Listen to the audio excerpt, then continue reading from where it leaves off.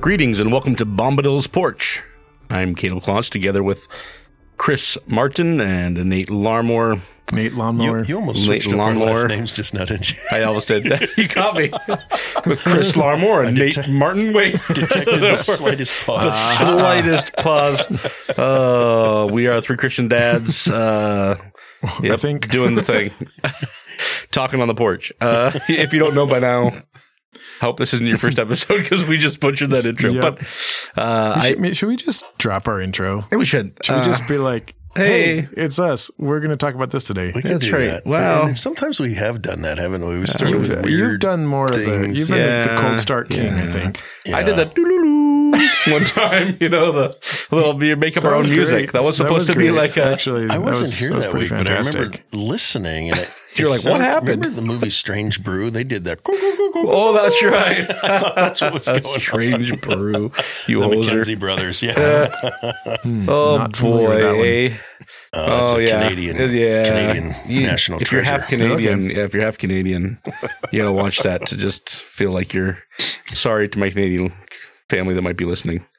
But every Canadian that heard that is like, oh, we've been hoping the Americans would stop talking about that dumb movie. Yeah, we thought it was over. Oh boy. I found out not last week, I think the week before, that because I use punctuation in my texting with my family, my children think I'm always angry or serious. I don't think I mentioned that on the porch yet. But really? Oh, yeah. Can you go a little deeper there? Finishing a sentence you must be mad. Is a sign of, I know. I'm like, so now I gotta intentionally not put punctuation on my. Don't do it. What kind of punctuation indicates mad? Periods and commas and stuff. I guess. I put exclamation points once in a while to make it more exciting. This is not a problem with you, Caleb. Oh, okay. This is a problem with the world you live in, and our job is to push back against the darkness. Well, I was explaining that, I often, because we have iPhones and iMessage and stuff, I often am doing it from my computer. So you're typing. I'm typing. Yeah. I use double spaces too, which I'm not supposed to do anymore. That is a thing. It's on a typewriter. Well, it is. If you just push the space bar twice. I had a professor in seminary who was, and he had 70 plus students per class and regular papers from all of us that were quite lengthy, and he would still have the time every time he saw a double space between a sentence to circle it and make a note in the margins. You are using a modern word processing software. It will automatically correct a single space into the appropriate 1.5. Do not double space. Wow. Oh, man. I was like, my goodness. It didn't actually count against you, right? It was just a little tip? Those were usually warnings. Yes. Wow. Yeah. Other things. I didn't know it was a space and a half. I didn't know. Yeah. So those didn't usually affect my grade too much. The thing he marked, and he said, I can only assume by this that you have not paid attention to anything I've said in class or the material I gave you to read. I did get marked down for that one. Ooh, that hurt. Now, I do think if I'm going to, in a text, if I'm going to use a contraction, I will bring the apostrophe. Boom, yes. Those kind of typos drive me nuts. If there's no apostrophe, it's not a contraction. It's just a misspelling. That's right. That's right. And maybe that's a boomer thing, although I'm not a boomer. No, I've been called a boomer. It's an English thing. Yeah. It is an English thing. And if we lose our language, we can't communicate. And that's part of the problem. But anyway. I will cut a little bit of slack if you need to put a smiley face after your sentence. Yeah, that's to good. Communicate some emotion. Whimsy, maybe. Perhaps even some whimsy. Yeah. That's okay. Just put it after the period. Yeah, it is. And you're good. Yeah. Now I'm getting all self-conscious about texts I've sent to Chris. I'm pretty sure I have. I did make my phone's been doing weird stuff today. So you sent me a text earlier today, Nate, and I sent a thumbs up back. I saw that. You eventually did, because I sent a thumbs up back. Yeah. And then a thumbs up came back my direction. I saw it pop up on my screen briefly. So I said, okay, good. We've successfully communicated. With thumbs ups. And then an hour later, I realized I had sent a thumbs up to a random group text about some other random. I didn't even put it in this. I don't even know how I did that. Like we were texting and I was like, thumbs up. And it posted it in a completely separate chat. And then some random, I don't even know who it is, thumbs up to me back with no comment. And I was like, okay, we're good. And then I realized, actually, Nate never got that. At least it was a thumbs up. I had a terror moment recently. Okay. You know, you dictate something and you don't proofread, and then you look back at it, you're like, I didn't say that. But this one was, I was in a work meeting and something popped up, and it was a prayer request from somebody here in town. It was it was about I think his son plays football, and the night before his football game, one of the players got badly hurt. Thought he broke his hip. I mean, it's pretty serious.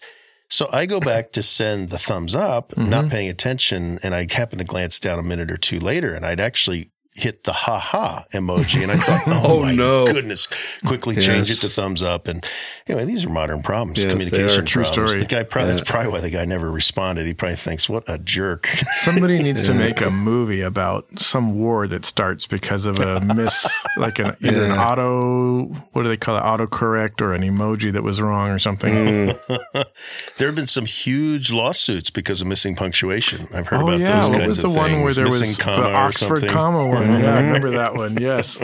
Somebody lost a lot of moolah. Oxford commas saves millions. Speaking of contracted words. Yes, I did. I brought an abbreviated of the English language. I did. And it's so here's the backstory a little bit here.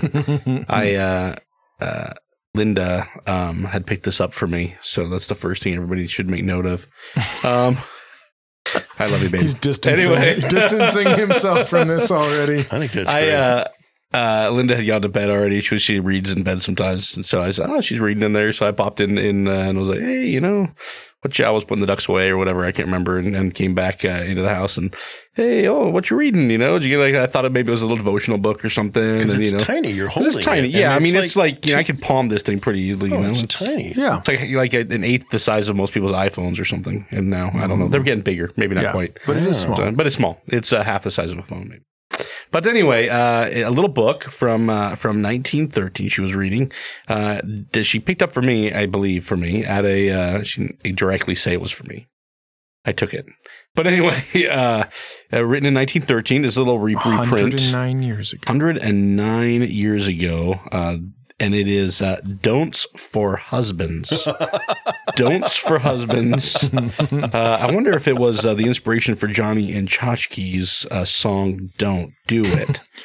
If you haven't seen that, look that up. But she said, "I do at the altar," and she said, "Don't" from there on over. So by Blanche Ebbett, I don't know. So did she hand you the book, or did she also have certain passages marked just for you? Well, she started reading some of them to me. I think picking out the ones she felt were most appropriate. But it is a bit dated. But there are some funny ones that I thought maybe we could. Yes. You could just read a couple of these and get your reactions. Yeah. Agree, disagree, funny, not funny. Good. And this was not a comedy book back then. This is some advice. A genuine resource. Blanche, I think that's a guy's name. I don't know. London. Is there an E at the end? Yes. Then I think it might be a girl. Blanche? Okay, well, somebody's giving you some good advice here. And some of it is good advice. Most of it's just really, It is more interesting if it was written by a woman. I think it makes the whole thing more interesting. I guess we could Google her, but I'm the Googler. Like reading normally. it just little bits of it. It sounded like a feminine voice. The author voice just... Yeah, you are our online access here. Are you? Apparently there's a don'ts for wives. Oh, no. I'm not touching that. Oh. That is a third rail if I ever heard of one. Blanche, confirmed feminine, white in French, derived from the late Latin blancus. She was married journalist. She married journalist William Arthur Ibbett in Stockport in 1891. She married a journalist? Yep. Okay, that explains. And so she started writing don'ts. They're just the two: don'ts for wives and don'ts for husbands. Can we infer that this book is the result of her marriage to the journalist and the notes she was taking about what not to do? Oh, there's no law against inferring. You're right. It's true. Let's infer away. Infer. Okay, here's the first one. Don't always refuse to go shopping with your wife. Of course, it's a nuisance, but sometimes she honestly wants your advice, and you ought to be pleased to give it. Oh. I like how she ended that. Pleased. Yeah. I was actually reading a bit of a marriage book recently, and that thought there at the end was actually one of the most convicting things that jumped out to me, which is he basically just made some comment that, your wife doesn't need your input on everything. She's a perfectly capable human being. But whenever your wife has asked you for your opinion or your input, always give it. Like, don't just, I don't care. You decide. And I was like, oh, ouch. That hurts. When she has actually sought that input out. Well, that's some good advice. Give it and don't dodge. And I felt a little bruised by that exhortation. Mm-hmm. Caleb, how often do you get invited to go shopping? A recent trip to Costco, and Linda was reminded by why she doesn't like taking me shopping. So I'm a little with like eight t-shirts. No, it's just a little ADD, and I shop in a much different pattern than she does. She's is she a loop and you're like a star pattern? Not really a star. I'm not really a star pattern. I do the loop as well, but I just yeah. There are certain places that are destinations for me where I'm always going to go to look for something. Same here, yeah. Because even though they move things around, there's still general sections, right? Yes. What are a couple of spots you will hit? Well, I'm always going to check out what meat's on sale, just in case, right? Sure, see if there's something on sale there. I like to stop by the cheeses there at the end, kind of, see if there's anything interesting. Get a block of Parmesan maybe or something. Hit up some of the frozen aisle. Do you hit the spice aisle? I always hit the spice aisle. I like to hit the spice aisle, but I always walk down the spice aisle and they either don't have what I need. For example, I really need some crushed red pepper right now at home just to spice things up. But anyway, no. You know what section I never hit? That whole pharmaceutical vitamin section over by the eye. Is that eyeglass? I don't even know what's over there. It probably would do us all good too. We're getting older, but anyway. Yeah. I never go the gummy vitamins and all that. Yeah. I have to do a lap around the book table. Yeah. Do you? Okay. Yeah. See, I generally avoid the center. I'm not normally going. I'm sure they've got great deals on clothes. I'm just not normally going there for that, right? I didn't say clothes. I do not go to the clothes section. I'm just saying, and then the books. I got you. I know, but it's right next to it, right? So that's how I know I've gone too far. Costco's different for me than some stores. Like I really am in for a couple of categories and that's it. I'm not really looking for everything. Paper. Yeah, you're heading back for toilet paper. Linda's got a list. They've placed that in the right spot. Yeah, there's in the back next to the milk. Sorry, Caleb. No. Just way too many people. The lines are long. I want to get my 3 or 4 things and get out of there. And then half the time I get to the register and Linda's like, "Don't forget to get." And I'm like, "Oh, yeah." And then you're going back against the traffic up the loop, There's no courtesy. There's no road courtesy in Costco either. And it extends to the parking lot. Cart etiquette is horrible. You can get run down. One thing that's always if you get run down by a Costco cart, that can be fatal. Oh, yeah. One of those orange ones, too. That'll do you in. I park way out. So I'm happy to do that. But it's just, you have to. You have to park way out. But crazy how we could go on Costco for a while, but we've touched on some shopping, and so Linda asked you and then regretted it, bringing you to Costco. I don't know. We were like, let's go together; it'll be fun, and I had a good time. I think she might have been annoyed. I might have driven her crazy. You kept disappearing, show up, drop things in the cart, disappear again. Yeah, or leaving her behind because I'm like, ooh, what's this over there?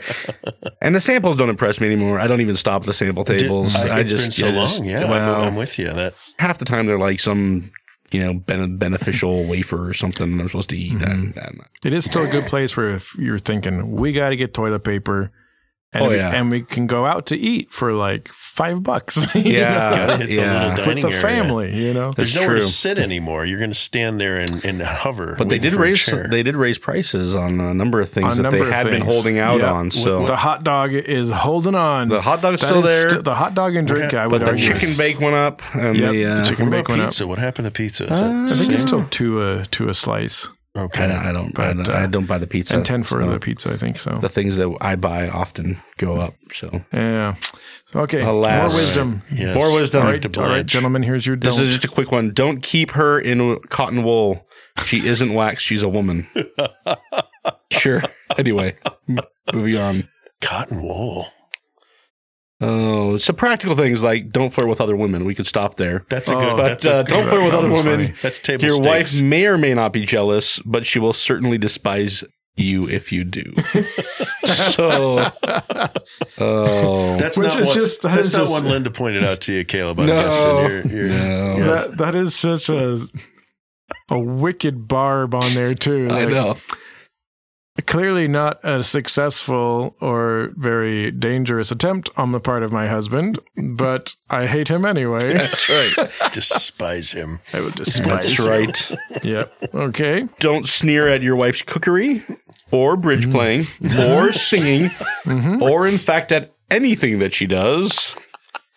If you do, you may raise an animosity you cannot easily allay. Can you run me? I could see her starting to write as an author. I could see her starting to write this sentence. And what was the first thing? Don't sneer at her cookery. And then she went to bridge play. And you could see she's getting worked up as she wrote this. She is glaring over her paper at her journalist husband in the corner. She's getting ready to throw the typewriter at him.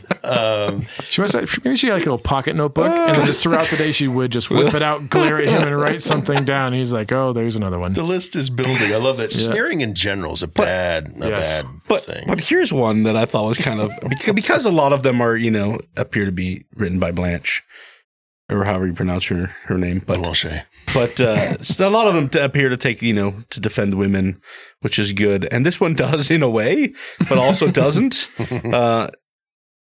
And I think I read this one to you guys earlier, but I act like I didn't. But anyway, okay. don't say it is no fun to go out cycling with your wife because she can't scorch.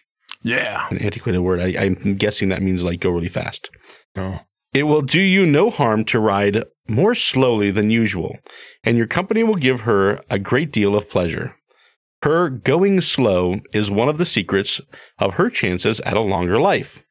Take her with you, and you will avoid that taxing of the arteries, which leads to premature old age.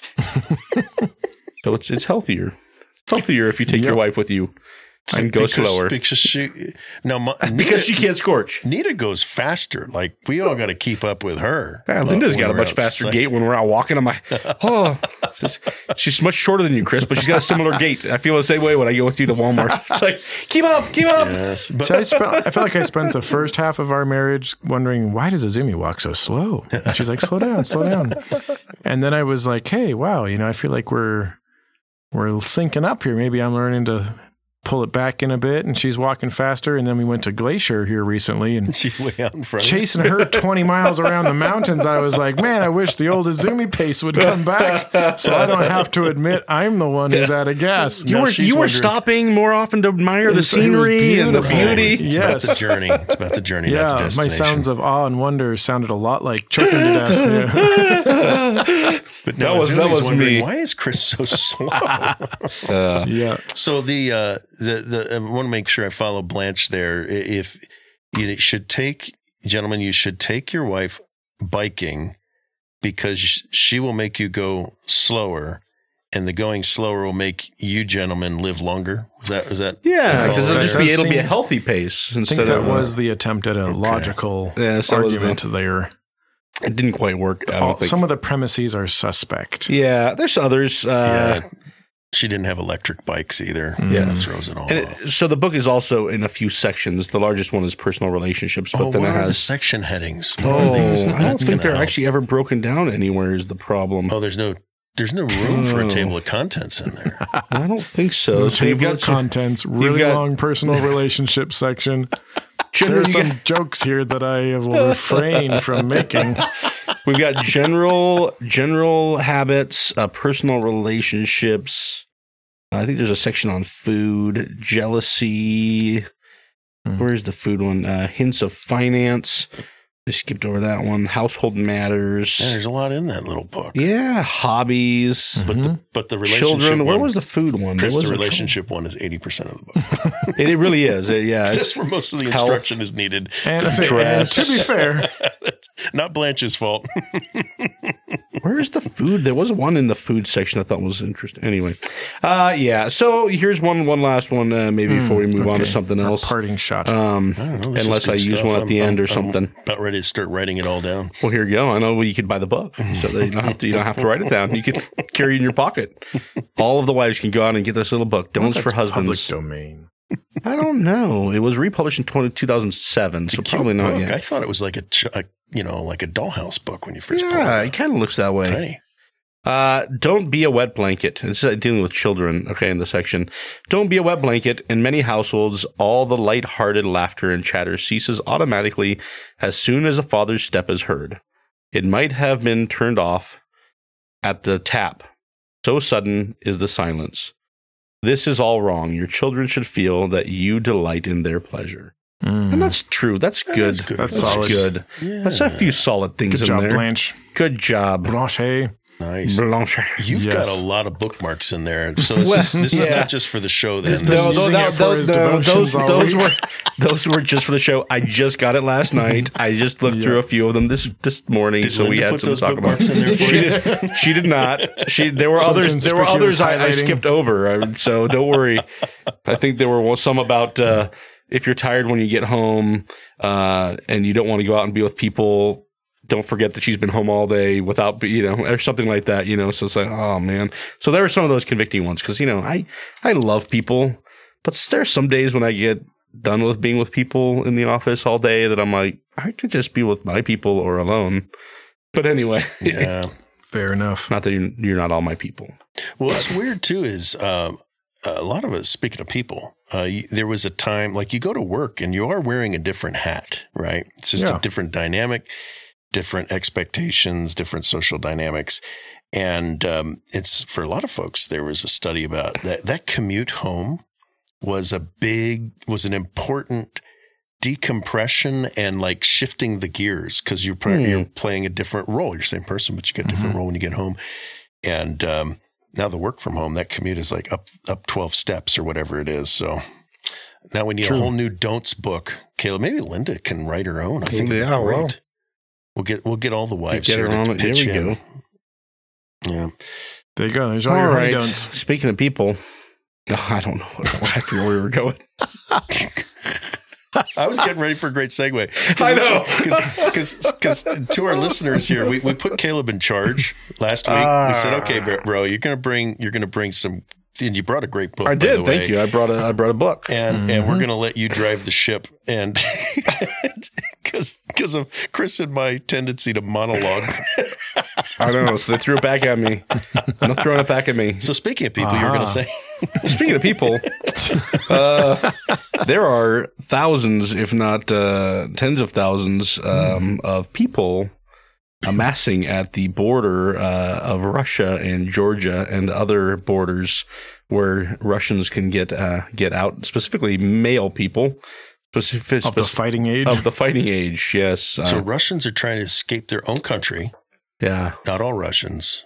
Not all men Russians. of fighting age. A lot of men of fighting age. And there's one, I don't know if anybody's following that, but one guy who was interviewed but didn't want to give his name, of course. But just said he literally, when he heard the news that Russia was conscripting 300,000 men, that he grabbed his passport because he knew he fit in the category, the age groups that they would be looking at, and fled for the border of Georgia.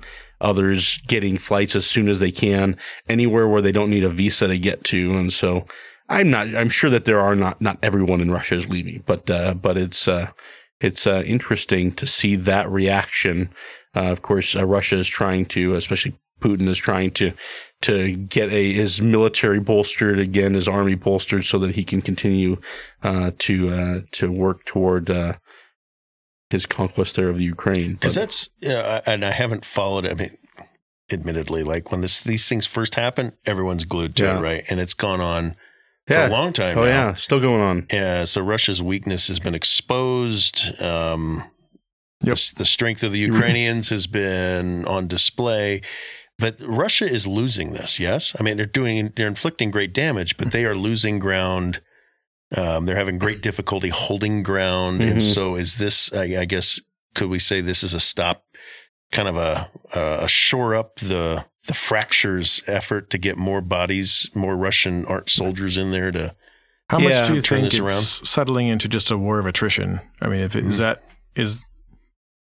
it seems like that's almost a guaranteed win scenario, is if Putin can maintain enough political control and willpower to just keep trickling enough soldiers to make the Ukrainians be in emergency mode for long enough. It just seems like he can keep that up longer than they can. He'd be following in the tradition of Russian military tactics, like centuries worth, right? It's just more people.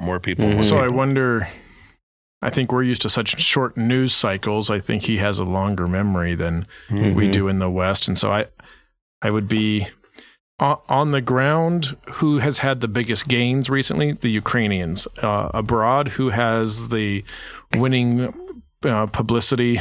It's the Ukrainians. Who's more likely to win this war if both sides are equally committed to the outcome? I still think the odds are in favor of Russia, just because I think they can keep this up longer. But maybe I'm wrong. I don't know that they are equally. The premise there is that they're both equally committed to the outcome, and I don't know if that's true. I think it's really hard to even express how committed many Ukrainians are to not being under Russia's heel again. You have a different level of urgency when you are invading something else, as opposed to when you are protecting your own front door or backyard. It's a different level, different survival instincts are kicking in. Yeah, and I think had the Ukrainians not been the force that they are, and had they been the force that Russia thought they would have been, I think there would have been, that initial push was like, oh yeah, we're going to go do this because we should do it. But I think the longer it wages on, now you've got people reacting, going, "Oh man, we're not really sure about this anymore." Right. More Russians have had time to reconsider as far as whether or not they should be a part of this, and or shouldn't be, and even if they're either divided or just indifferent to whether or not it's happening, it's hard to escape when you're being conscripted, into a war that you either. That you're not really behind, right? So they tend to be lousy soldiers too, the kind of people that have been forced into something. If you're the soldier that's there because you genuinely believe this is the existential fight for the identity of my people, and you're going up against the guy who enlisted for free college and is there putting his life on the line so that somebody who's becoming increasingly unpopular can have another warm water port. Like the motivation gap is massive. Yeah. I think that's part of the reality. But I also am curious to see just the test of the resolve and the mettle of the leaders that are involved, because this is entering into a new phase, right? There's going to say like the honeymoon phase of war, which just sounds like a weird contradiction, but there's everything is new and it's dramatic and it's inflamed and, it's a time for heroic speeches and posturing and chest thumping, and we're sort of settling into the slog, right? Where it's nobody's having fun anymore. Everything's a mess. Everything is rough. The resources that have been expended that were, the initial things that you thought would help you get over, the hurdles. Yeah. And the West's kind of love affair with Ukraine, I think, is already waning. Again, back to our short attention spans. And so the Ukrainian people, I think, are starting to feel a little more isolated again. And just the degradation of their country. There's lots of pressure from a lot of sides to just make your compromises, figure this out, find a resolution. And that's true for both sides. So I don't know if you guys, we know Putin can play a long game. We know he can be a stubborn guy, but even he's going to have limits. Who do you think in a staring contest comes out on top here?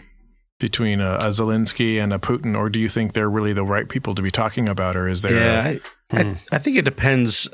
So I think Zelensky is less dependent, perhaps, on those people that are on his side. I mean, in other words, I think Putin could end up in a position where those who he needs to support him lose faith or grow weary of this, weary of not seeing the results, which he either has to off them all, systematically, which may or may not be happening 6 of them already. Recently have had unfortunate heart attacks or fall down the stairs. Or the one guy who just tragically decided to fall ill and jump out of a hospital window to commit suicide. Yes.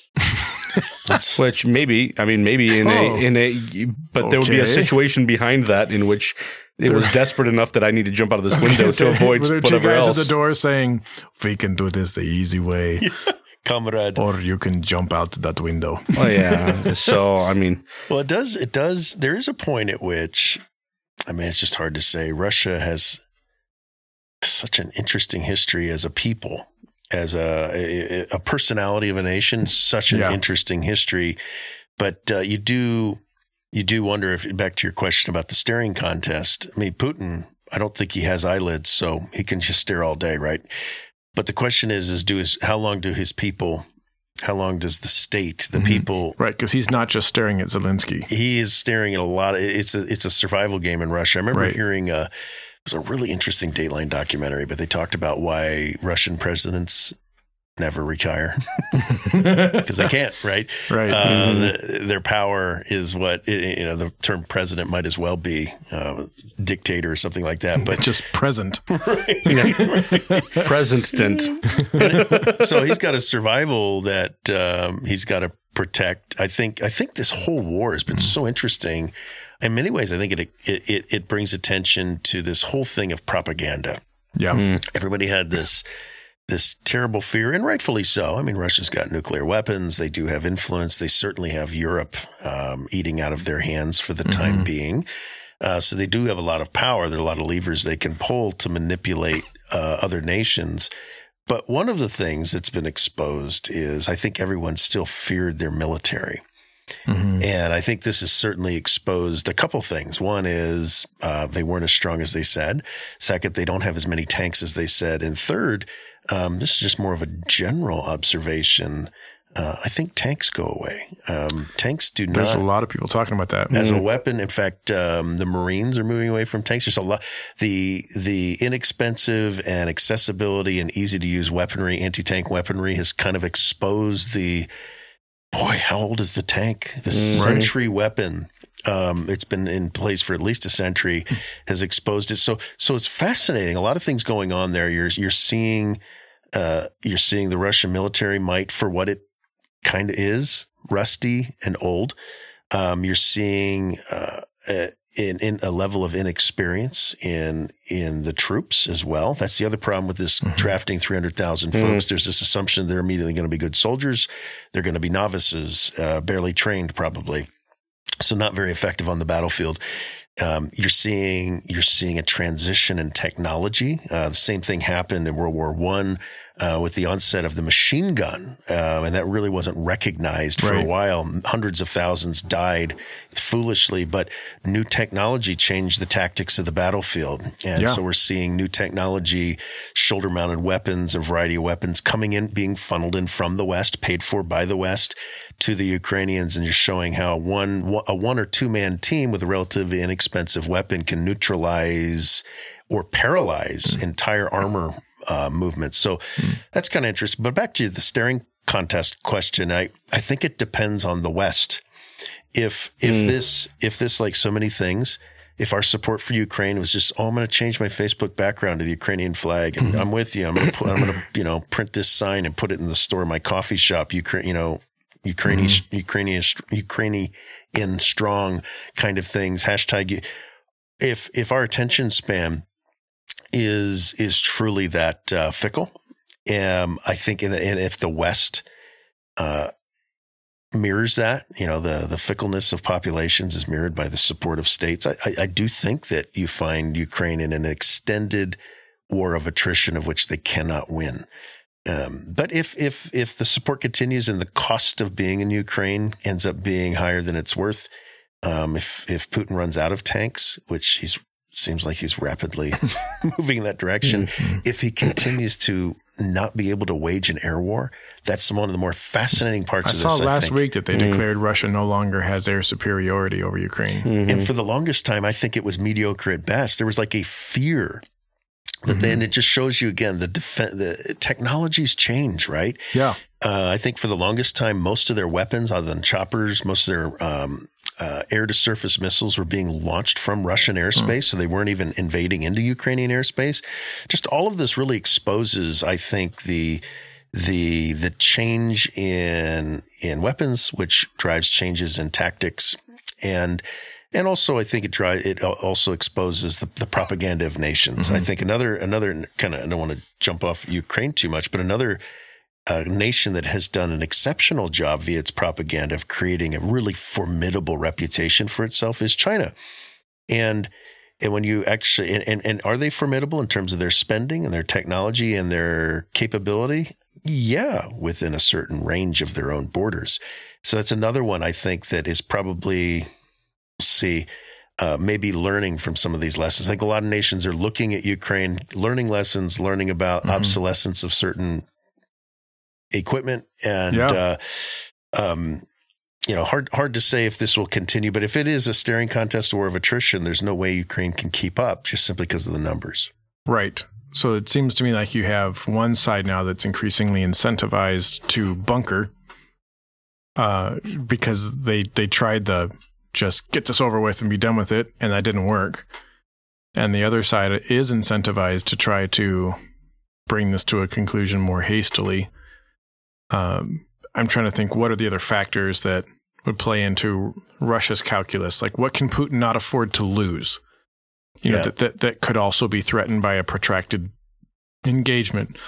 One would be his life, and again, like we've talked about, that can at some point become an issue. And he has been ill for a while, right? I've not heard much about that. Yeah, it seemed like it was, I don't know, again, a lot of hearsay, but it seemed like there was a more serious phase and he may be out of that. But and even that could have been misinformation from his enemies, right? That's we see there's a long, wonderful tradition of spreading lies about your enemies. Even a lot of the stereotypes about Napoleon, totally made up by the British to humiliate. Yasser Arafat more recently, similar thing, spread rumors about your enemies. The Mossad and the Israelis did a great job of that in his case. I know when we went to the Ukraine years ago, back in the 90s, they told us, don't smile too much in public places, because they still believe the Russian propaganda that the only reason Americans smile is because we're trying to shame the Russians with our superior dental care. And so it's an insult that we're insulting them. And every time we smile, what we're actually saying is, we think you guys have terrible teeth and look ugly. So America does have a global reputation. One of our chief exports is perfect teeth. It seems to be a uniquely American thing. But we would probably be remiss talking about what Putin might do, because there's been so many headlines about, would he use tactical nuclear weapons, which are more. Are there other varieties? I always hear tactical nuclear weapons, and it's like, as opposed to like. It's a question of where it lands, right? That's too serious. Let's use one of our willy-nilly nuclear weapons. That's right. No tactics here. So you've got two general categories, right? You've got your intercontinental ballistic missile ICBMs, that will push a nuclear device far away onto a different continent, right? Sure. So you've got those, and then you have your more tactical, which tend to be smaller yield and closer delivery. In some ways, you kind of say, well, why would I want to do that? And that's why you kind of wonder about the practicality of tactical weapons. So that's what tactical means in a short range. If I put this as a form of artillery, I put this in one of my guns and I fire this tactical nuke 50 miles away and it blows up the bad guys. But then the wind is blowing towards me. That's bad, right? I don't want the fallout to blow back on me. And that's a big question, because Ukraine is a neighbor. Would you use nuclear weapons? It doesn't even make sense, because the whole point of invading Ukraine is to occupy Ukraine so that you can have a buffer against Western powers. Unless it's one of those, if I can't have it, you can't either Yeah, which is possible. But I think he really wants those ports. Well, and that's kind of the whole reason of going in, right? He's not trying to make a great big glow-in-the-dark art project. Right. But would they bring those nukes close enough to, via subs or whatever to our country? Well, and try and use them just to keep the West out of things. Oh, a bit of analysis. I think that's how that works. It's the whole point of having. I mean, I know it would get us involved in things, but as a threat, you're just watching two guys fight, and one of them breaks off to go and punch a guy in the crowd, just so you don't get involved. Well, so but the other guy keeps giving the other guy bullets. So yeah. So that's the whole reason you've got a submarine force, right? Is so that you can park nukes out there, and everyone's afraid of messing with you because they don't even know where they are. Mm-hmm. I heard an interesting bit of analysis. By the way, this reminds me of one of my new favorite jokes, but you guys are both too far away to tell it. So it's a bit of physical comedy, but it's, if I was closer to you, Caleb, I would say knock, knock. And you would. Okay, who's there? KGB. GB who? We are asking the questions here, and I'd slap you right across the face, right? So that's how it would work. Wow. But, that sounds like a hilarious joke. Yeah, it is funny for everybody else. It's great fun. But back to nuclear. So there you go, Jack. When Dad gets home, he loves this joke. I've told him that joke already, and it wasn't a hard smack, but everyone thought it was fun, and he immediately wanted to try it on me. I was going to say, did he get a chance to tell the joke too? This joke only goes one way. I heard an interesting bit of analysis on will Putin use nukes or not, and the first part of the analysis was. He won't use them in Ukraine because it defeats his whole purpose for the whole campaign. And that makes sense, right? Mm-hmm. But then there was the question of, well, where would it make strategic sense to use them? Well, at the point of analysis, which is it was several weeks back. So at that point, it was, well, he would not use it against Ukraine, but if he was going to use it, huge if, it would only make sense to use it against his Western enemies that are allies of Ukraine. So countries that are providing arms to the Ukrainians to destroy all of his military resources. And the list of cities was kind of scary. Stockholm, Berlin, London, Paris, and I don't know if the Swiss are assisting. Might have been Belgium, might have been Brussels, but anyway. Maybe because of the EU. So the point was, if he was going to do it, that's where he would do it. But that creates a whole new set of problems for him to manage. That's one way to put it. A whole new set of problems. And what's kind of interesting about people that work at this level of strategy is I always have this stereotype of Rand Corporation people wearing black suits with thin black ties, playing chess, and then like whiteboarding. Oh yeah, if he nuked Stockholm, then this would happen, sort of thing. But that's kind of the strata that these folks operate at. But so it didn't make a lot of sense. It would create more problems than he already had to deal with. But the analysis concluded, and I thought this was really interesting, that the greatest risk is, because it begs the question, okay, if he wasn't going to do that, would he just, as Vladimir's last stand, everybody's getting it, press the button, fire at everybody. It led to the greatest risk right now to him personally is that if he does give an order to launch, it won't be in secret. Intelligence services around the world would know because of this level of surveillance, and more importantly, his own military would know. But if he does give the order to launch and the weapons don't actually work, it's as far more disastrous to him in the long run, because his conventional military has already been exposed as weak. His Navy is rusting away in what few ports he already has. His submarines are inoperable. The one thing he's got left that even makes him a player on the world stage is a nuclear arsenal. And if he gives the order to launch and it doesn't actually launch anymore, he's got nothing. So I thought that bit of analysis was really interesting. So it seems safe, at least according to that report, it seems safer to not even, it's better to have a nuclear arsenal that doesn't work, but no one knows than to have one that doesn't work and suddenly everybody knows. To keep your mouth shut and be thought wise. Yeah. I tend to think, we could get into some eschatology. We're at 44 minutes and 5 seconds. Oh man. Speaking of people. Yeah. I like it when you're running the show, Caleb. Oh, what else were we going to touch on? We're going to talk a little bit about Camp Hope. Do you want to do a transition? You could pivot to that. Pivot.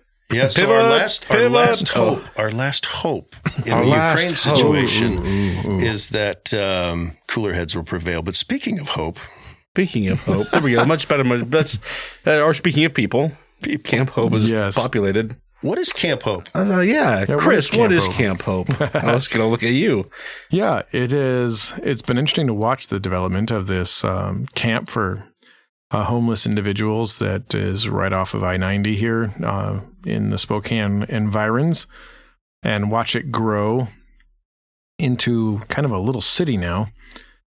It's kind of one block, right? There's a couple blocks or something. It's RVs, it's tents. There's a lot going on over there. There's a lot going on over there. Yeah, and it's captured at least a lot of the headlines and discussions in our local news because it's become an issue, right? Mm-hmm. This is not a new city development, right? And what do we do when a new camp springs up among us like this? There's some weird jurisdictional stuff where I'm not entirely sure all the reasons why, but the Washington State Department of Transportation is being requested to be the ones to dismantle this camp. They're saying we won't do that until we believe that there's a sufficient plan to take care of the needs of the people who are going to be displaced.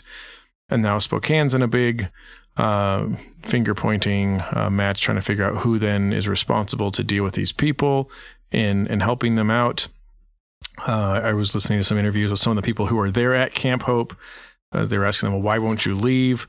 And there was some rumors that a proposal had been put forward at one point. Hey, what if we promised some of these like pallet-sized small homes, tiny homes, we could give one of those to everybody who lives there, and relocate them over somewhere else with a little tiny home to give them a place to call their own. And somehow that swirled in the camp. Even though the proposal was rejected immediately by the city council, they were saying, yeah, a bunch of us are afraid if we leave, we'll lose our chance to get a free mini home out of this. And so they're digging in, even as the city's trying to incentivize leaving. And so there's another unintended consequence in propaganda.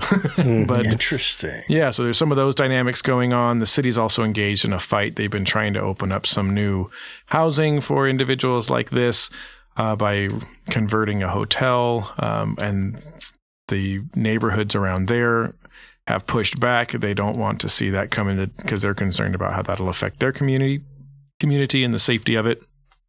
Meanwhile, around Camp Hope, that has attracted a lot of crime and some other undesirable behavior that's affecting a lot of local areas with increased theft. And some of it's not been particularly intelligent. I saw one guy who had his bright red pickup truck stolen from just like 2 blocks away from Camp Hope.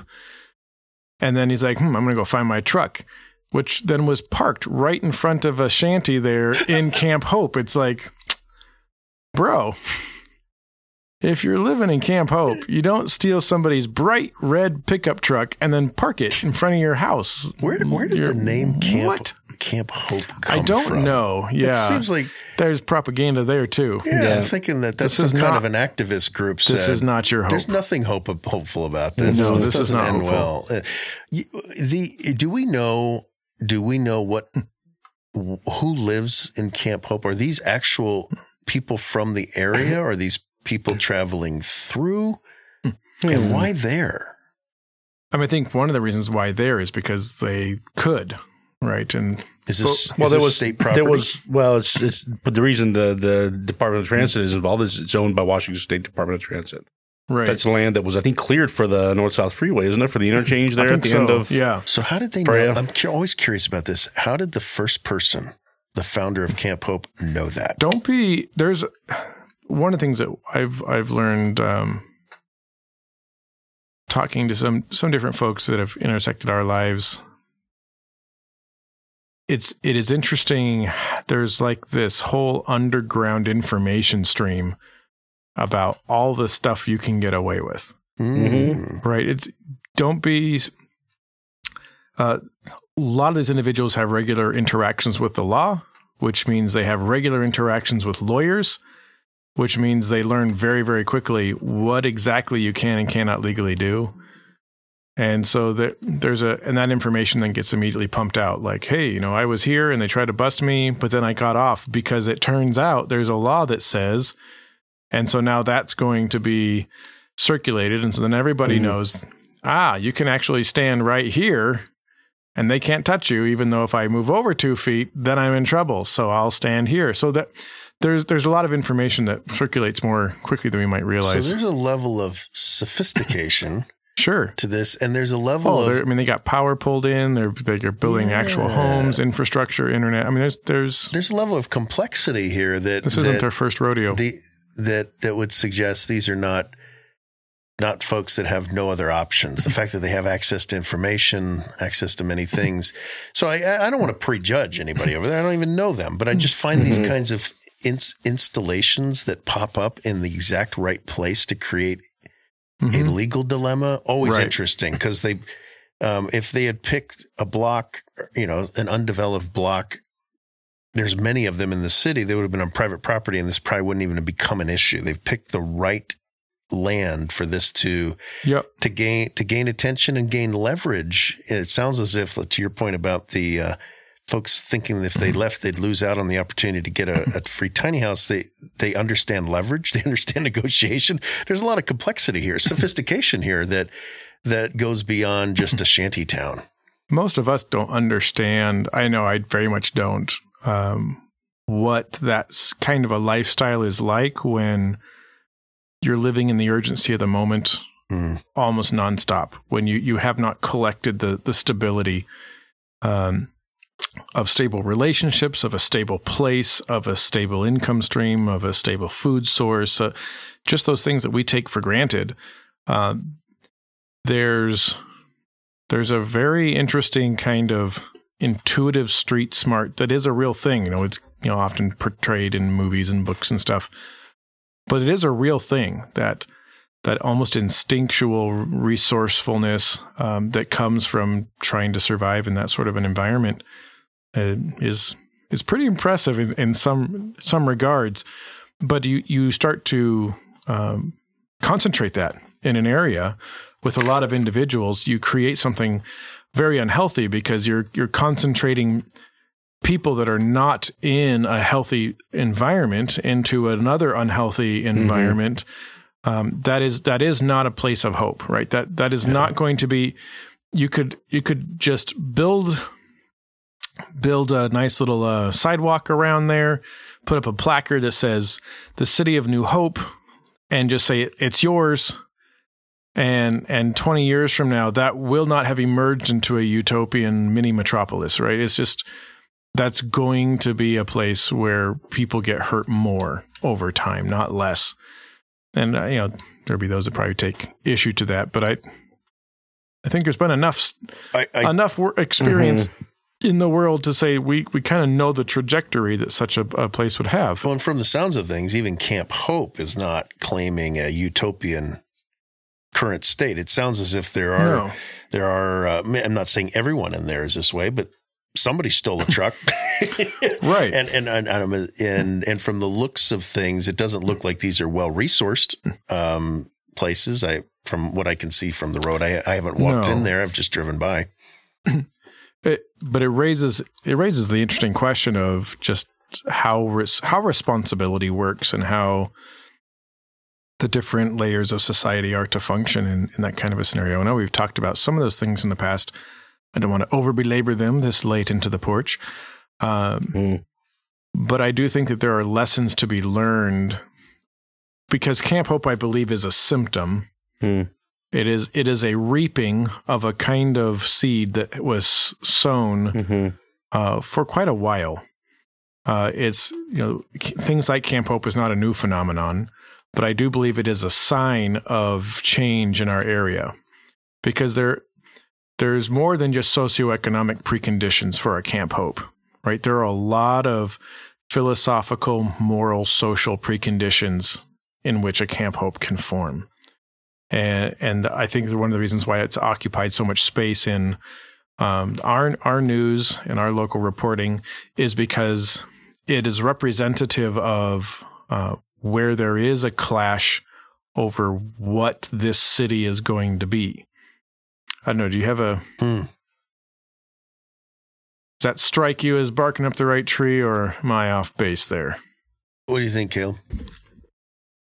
Yeah, Caleb, monologue.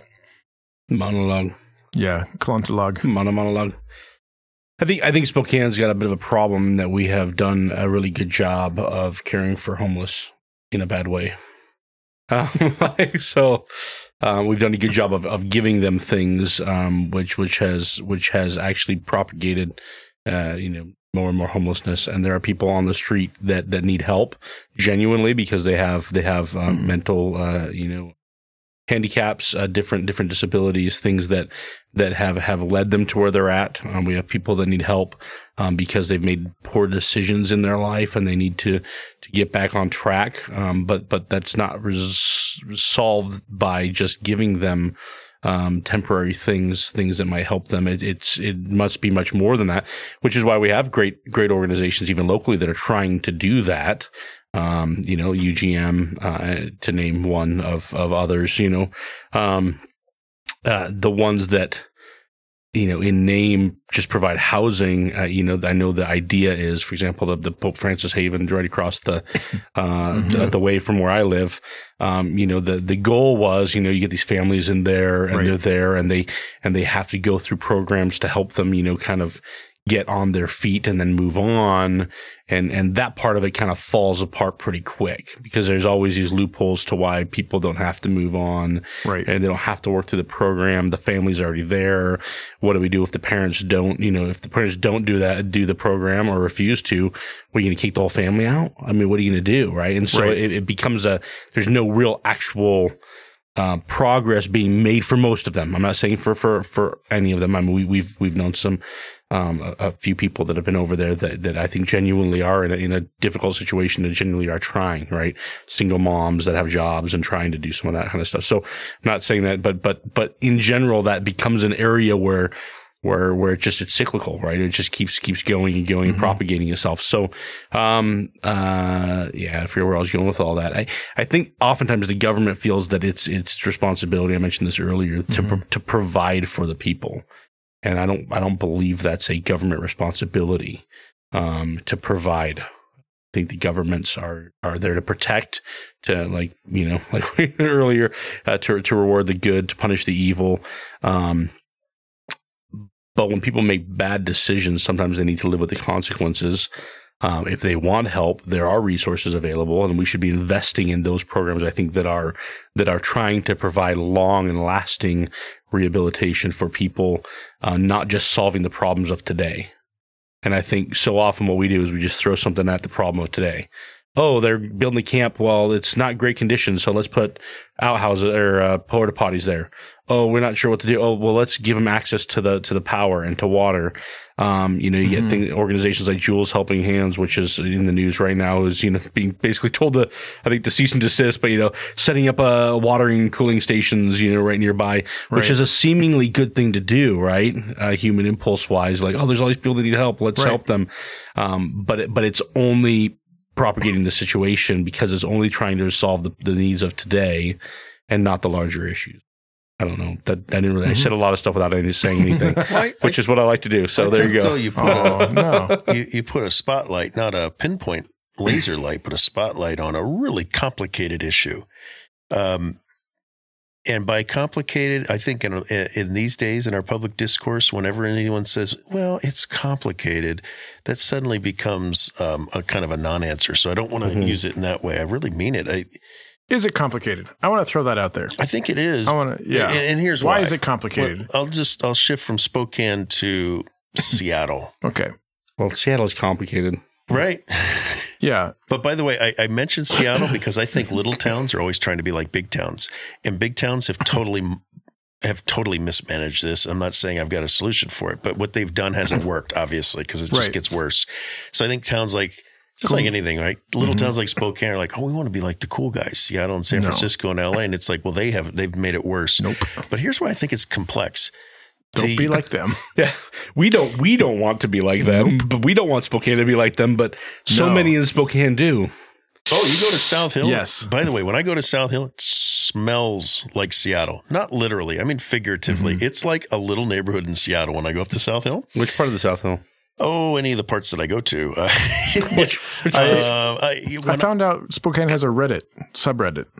Oh, does it? Yeah. And so I popped on there and then I immediately despaired. Oh, really? It is so sad, so vitriolic, so hateful, and so slanted in one direction that is not the roots of this city. Too bad. It is too bad. A couple questions have come out there. I love that you brought up the vitriol online because this is the opportunity for believers. Yeah. You've got to your first question on why is it complicated? I think it's complicated because the mismanagement of a city policy in Seattle has led to a horrible problem of addiction, violence, corruption, and now a sense of apathy in the people that make a city a city. Mm-hmm. Law enforcement doesn't arrest because they know that the prosecutorial arm of government will just let them out.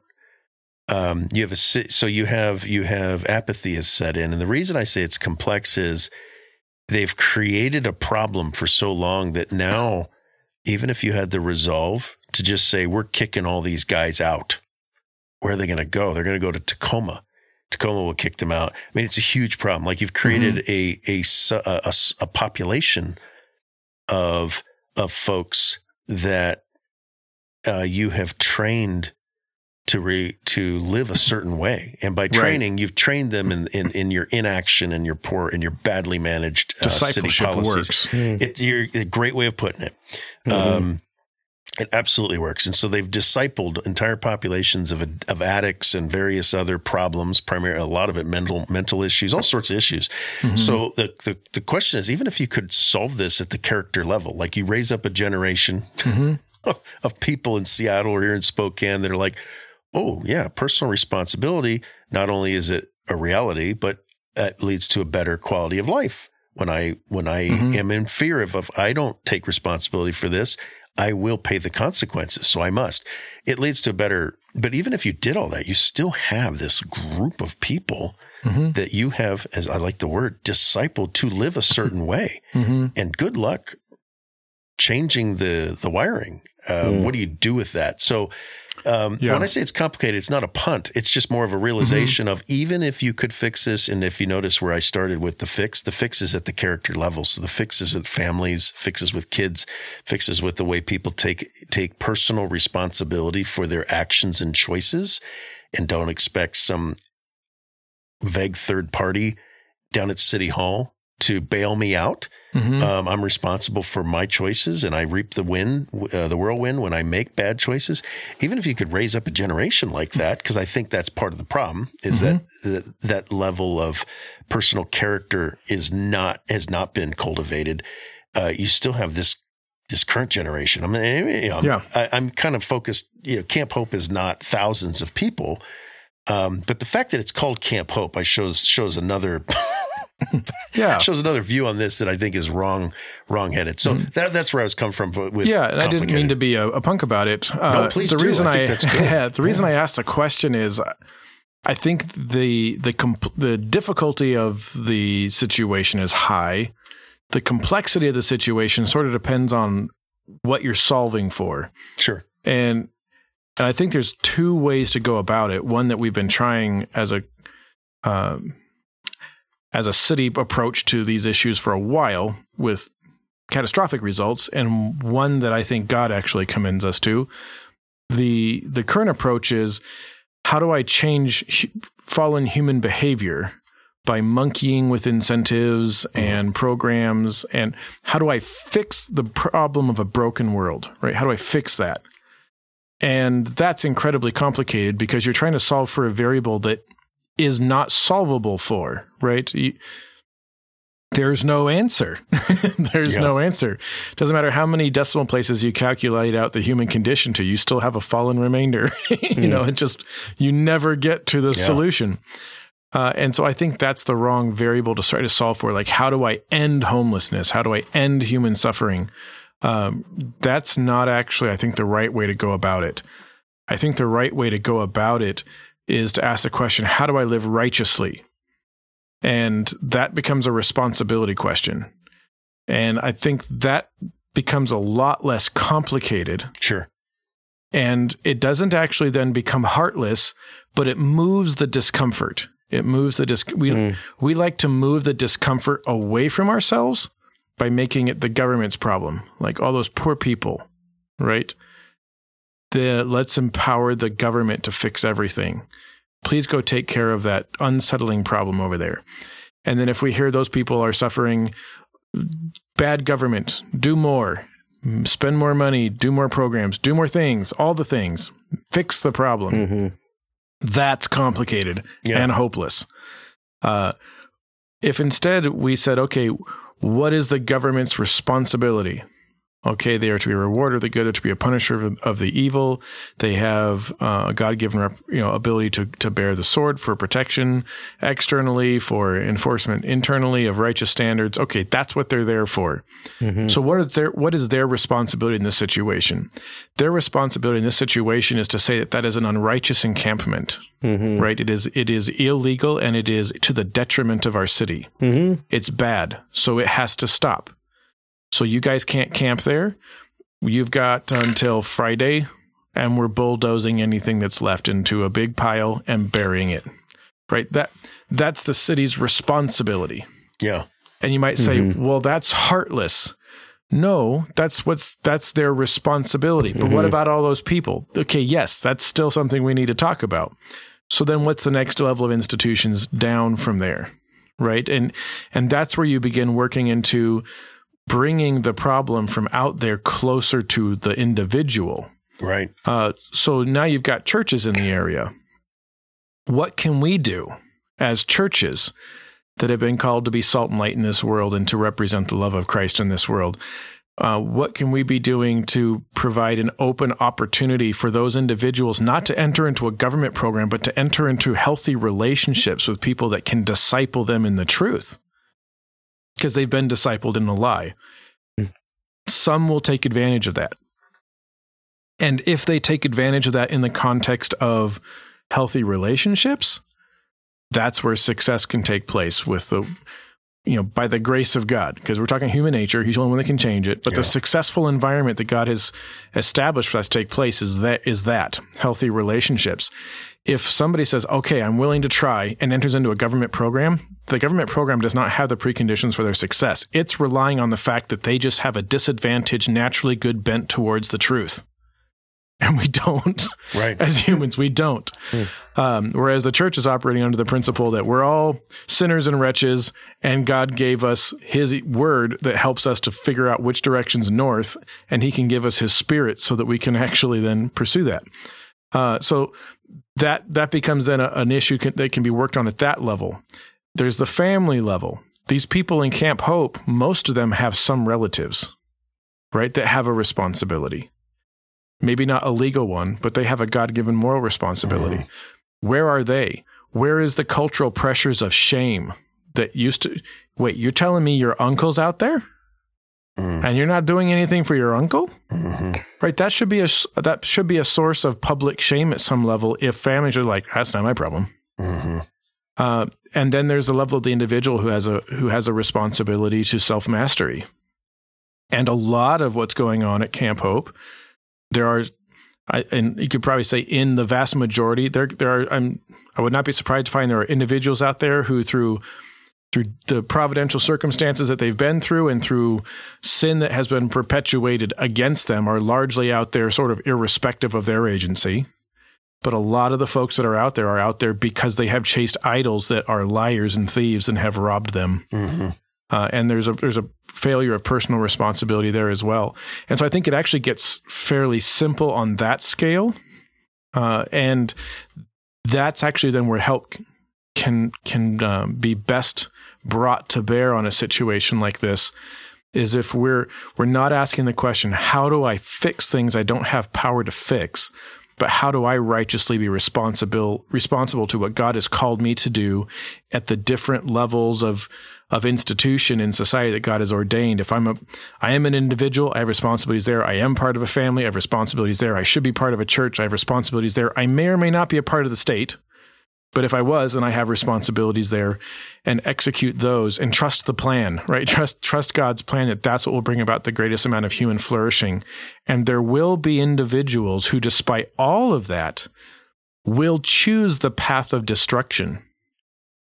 And my assertion would be, if your society is such that it is so graceless that a person who is trying to avoid destruction cannot find a friend, something's wrong.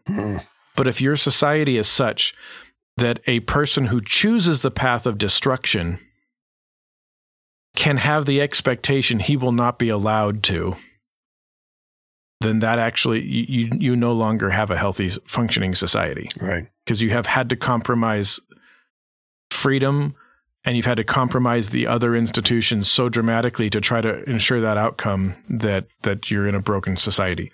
So I do think it's simpler than we make it out to be. It's just a lot harder because that means more individuals have to get involved in bigger messes. And there's an alignment amongst all those individuals, right? Yes. Like if they're out of alignment, right. Even if you have people intervening at the right levels, but you've got a government that keeps saying, "Oh, no, it's our problem. We'll provide for you." It kind of, it scuttles potentially, or makes it harder, that whole process of learning and taking your responsibilities seriously at all the different levels you described. Right. Absolutely. So as dads, as I was raising families, I think that factors in heavily to how we need to be training our children and functioning as a family, that our children recognize how critical it is that they learn to master themselves, that they do not get to be coddled in their sin, in their giving in to sinful impulses, which doesn't mean that we're harsh. There needs to be grace in our parenting, but our children need to recognize that your flesh is an existential threat to you, right? Yeah. This is death at work in your life. You need Christ, and you need to walk a holy life and discipline yourself for the purpose of godliness. And as parents, we need to let them fail. Yes. Which is part of that process. And you do so not because you weren't paying attention. You do so because you made a love-based decision. Now, and of course, we've talked about things like this before, about risk, and there's levels of failure you would not allow. If they're going to start doing hard drugs, you intervene, right? You don't let them fail there. But there's other areas where you let them experience the sting of irresponsibility leading to consequence. Yeah. And that in and of itself is a loving lesson. Absolutely. And that's part of the function of that family as a restraint and as an incubator of righteousness. And train them then to take responsibility. Look around you. What has God put in your path where you can be an agent of grace, and be that minister of a righteous minister, but a gracious minister around you without being, well, I think the state hopefully has a program for that. And sometimes too, we take personal responsibility, biblical responsibility, biblical commands. Those are not necessarily to become government policy. There's a difference there, right? My generosity, my compulsion to mercy and love in a Good Samaritan style situation, that is not God's design for a government. Right. Governments can't be gracious the two, in that regard because they don't have any resources to be gracious with. Right. They took my stuff and they gave it to somebody else without asking me. That's not grace. Right. So that's a different thing. People get confused. There's a lot of conflation in modern life. Like maybe there was in ancient life. Yeah. Like people think that the early church was communist. No. Because if anybody's like, nah, I don't feel like having my stuff in common. The church didn't show up with guns and say, well, turn it over or we'll shoot you. It's purely voluntary. Right. And with joy. Right. Yes. That is a gracious form of living, which worked in that time of crisis. But you also think about it, were consuming all of their assets for meeting temporary needs. Right. So not a long-term strategy, but a beautiful picture of love which then if you try to make it into a state level obligation becomes a terrible thing. Yeah, a tyranny, no doubt. And that's what we're living with right now. We have actually, in the pursuit, so-called, of government being compassionate, we have empowered tyrants. We have incentivized sin and human suffering. We've incubated violence and addiction because these camps really focus on a couple of really sinful elements. Yep. Or at least that's one of their couple of their primary characteristics. Yeah. And we have then created a catechism and a discipleship which will destroy this civilization if left unchecked. It is already yeast working its way through the loaf in that regard. And that's not to impugn the motives of many of the individuals involved in these things. It's just to say that it doesn't work. It's a bad idea. And if you actually love these people, as we should, you will be very, very focused on how do I operate righteously, knowing it's going to be painful for me, and there will be people that will reject that righteousness to their own detriment. Yeah. And that is hard to watch, but it is going to happen. So yeah, again, that was just my thought when because I think I would also probably say it's complicated, and if someone had asked me cold, but it occurs to me that if what we're trying to solve for is fixing the problem, it is very complicated. If what we're trying to solve for is what does God expect us to do now, it actually gets a lot simpler. And I think that's part of the Christian advantage is we can walk into a relatively hopeless looking situation, which our world is full of. We're going through Ecclesiastes, with our youth, vanity of vanities. We can walk into a relatively hopeless situation and not say it's my responsibility to fix this, because God's going to fix this. That's his job. But that as one of his children, he's told me what I'm supposed to do today. And that part's pretty straightforward. And as usual, God perfectly bridges opposites, right? Yeah. It's simpler, but it's also harder for me personally, right? It's hard. Whereas the other one is, it's complicated, but it's somebody else's problem. It's complicated, so it's easier for me. I don't have to do anything.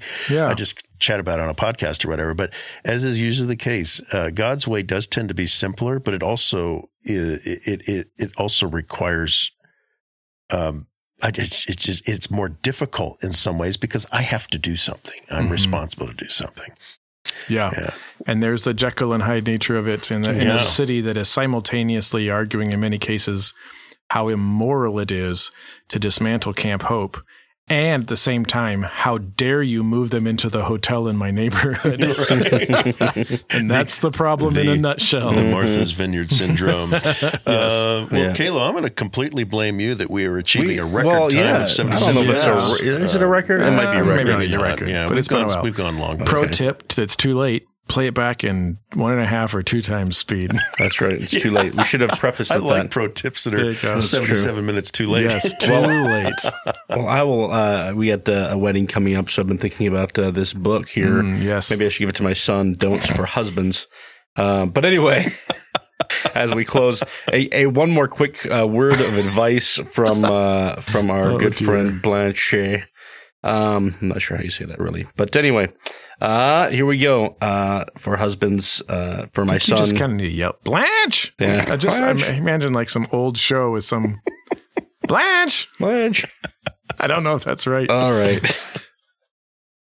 Don't name your daughter Blanche. No, I don't know. Maybe that's a great name. Don't separate your pursuits from your wife's more than is necessary. Do your gardening together. Work, talk, and plan together, and you will become truer comrades every year. That's good. There we go. Probably not using the word Does it comrade have to be the today. gardening? It can be. Yeah. I think the idea is, what you do, attempt to do together. Yeah. Like walk after the ducks and stuff. There you go. Did you raise your kids together? Do you walk after the ducks as like a hobby? No, I was kidding. Your ducks roam. Linda just like strolling serenely to the backyard, following the ducks. Are like, why do they keep following us? Your ducks have more room to roam. You let your ducks out in the whole yard. I think. Yeah. We kind of because they became such fast pals with the chickens. We got a mixed flock. We can't just let them all out everywhere, or it would be a madhouse in our gardens. So, because the ducks can't get up there, but the chickens are like all over the place. So they would scratch it to death, which we're almost to the season once we bring in the last of the harvest of peppers and whatnot, that we will actually let them out to roam around just to scratch it all up and fertilize a little bit. Can I propose a subject for a future episode, which will be called Caleb's Backyard? Because there's so many interesting things. We can call it the back porch. Caleb's always got the back porch or Caleb's house. You've got so many interesting things going on. Yeah, I keep thinking you're going to pop over the fence and say hello from the whistle stop. It's a nice new fence. I don't want to touch it. It's beautiful. Yeah, well, My fear is that you'll be in the hot tub and I'll be interfering with something. Oh boy! And on that note, we thank you for listening to us here at the porch. We do have a list of things we would love to get to from one of our listeners. But if you have things you'd love for us to talk about, or if you'd like to come on the show, please drop us a line. You can visit us at bombadilsporch.com or bombadilsporch@gmail.com if you'd like to drop us a note, and we would love to hear from you. Hope you have a great day.